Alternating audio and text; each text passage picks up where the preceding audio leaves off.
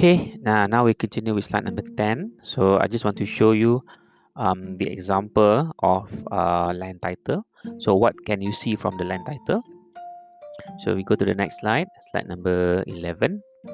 So on the top one, they have a title, and then in this example, the name is Gran Mukim, and then they have a details of the land, and then what is the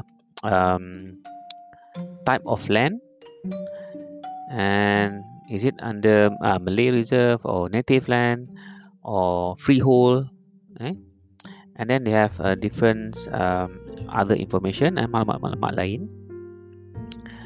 And then you have record ketuanpunyaan, the owner's record of the land. So we know who are the owners of the land. So only the owners have the legal legal access to sold their land.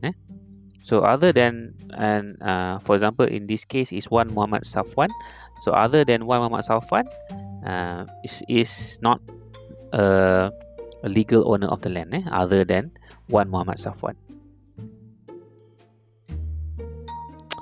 And then on the third page, you have information of the land, and we have the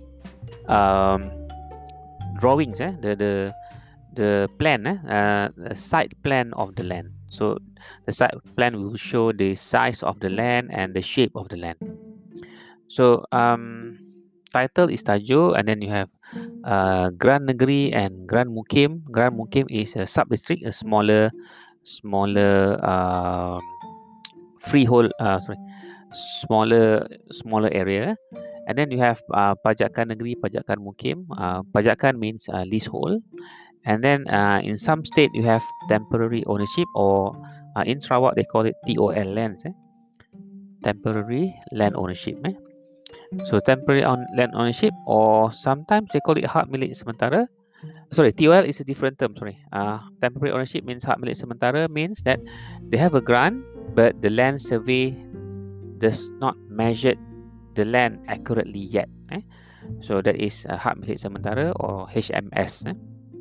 TOL is a different type of land. TOL means the government, let's say that you have troker, that some piece of land, and you apply to the government, you want to use the land to cultivate corn, for example, or palm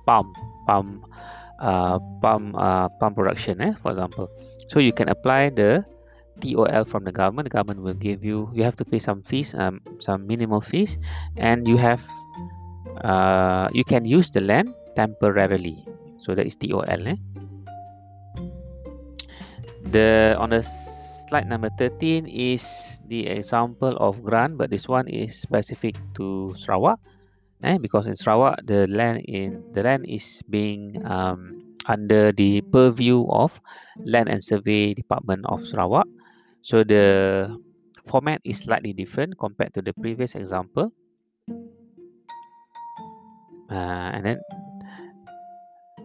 so the same things, you have the grant of state land, and then you have the site plan of the land. Okay, and the third picture, the lease of state land. So this means that the land is being leased. And then they have a special restriction and special condition. So in this case, you can read from the slide, and this land is to be used only for agriculture purposes. This lease is issued pursuant to the section 18 of the land code. So the land code here referred to the land code for Sarawak, which is not applicable with the national land code. Which slightly different, because Sabah and Sarawak has a different land codes. Okay, now we go to the slide number 14. So the differences between real property and personal property. So personal property, or chattel. Chattel means that it's not a property per se, but is in form of livestock, in term of jewelry, painting, clothing, art, furniture, the thing that can can be moved, movable items. So if we dispute in courts,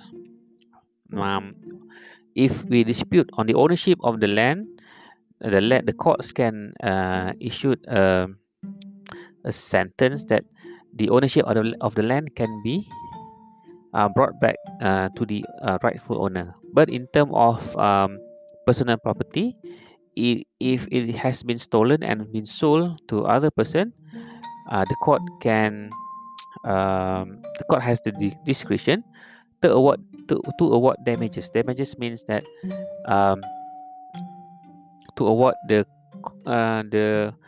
value of the things that have been stolen. So the perpetrator have to pay the amount that have been um, agreed by the courts.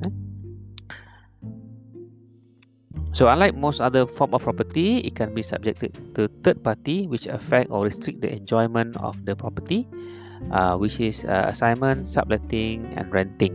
For example, you can rent. For example, you have one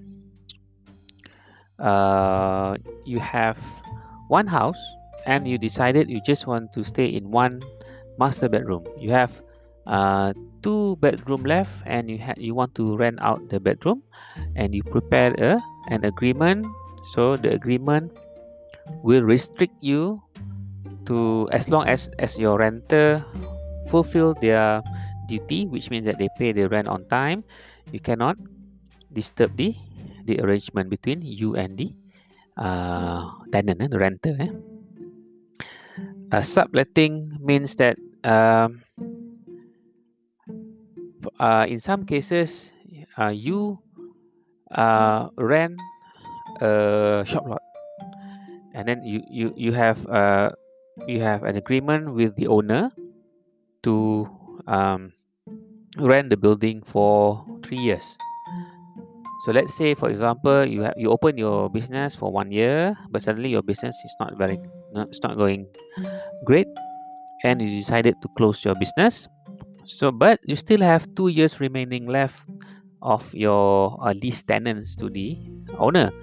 What you can do is that you can sublet with the agreement of the owner. Means that you rented out the remaining 2 years of the building to the third party, other person, which can open their business in your location that you have rented for 3 years, but the remaining is only 2 years. So they call it sublet. So the third party can move to the building and open their business for the balance of 2 years, but with the consent of the owner. So that is some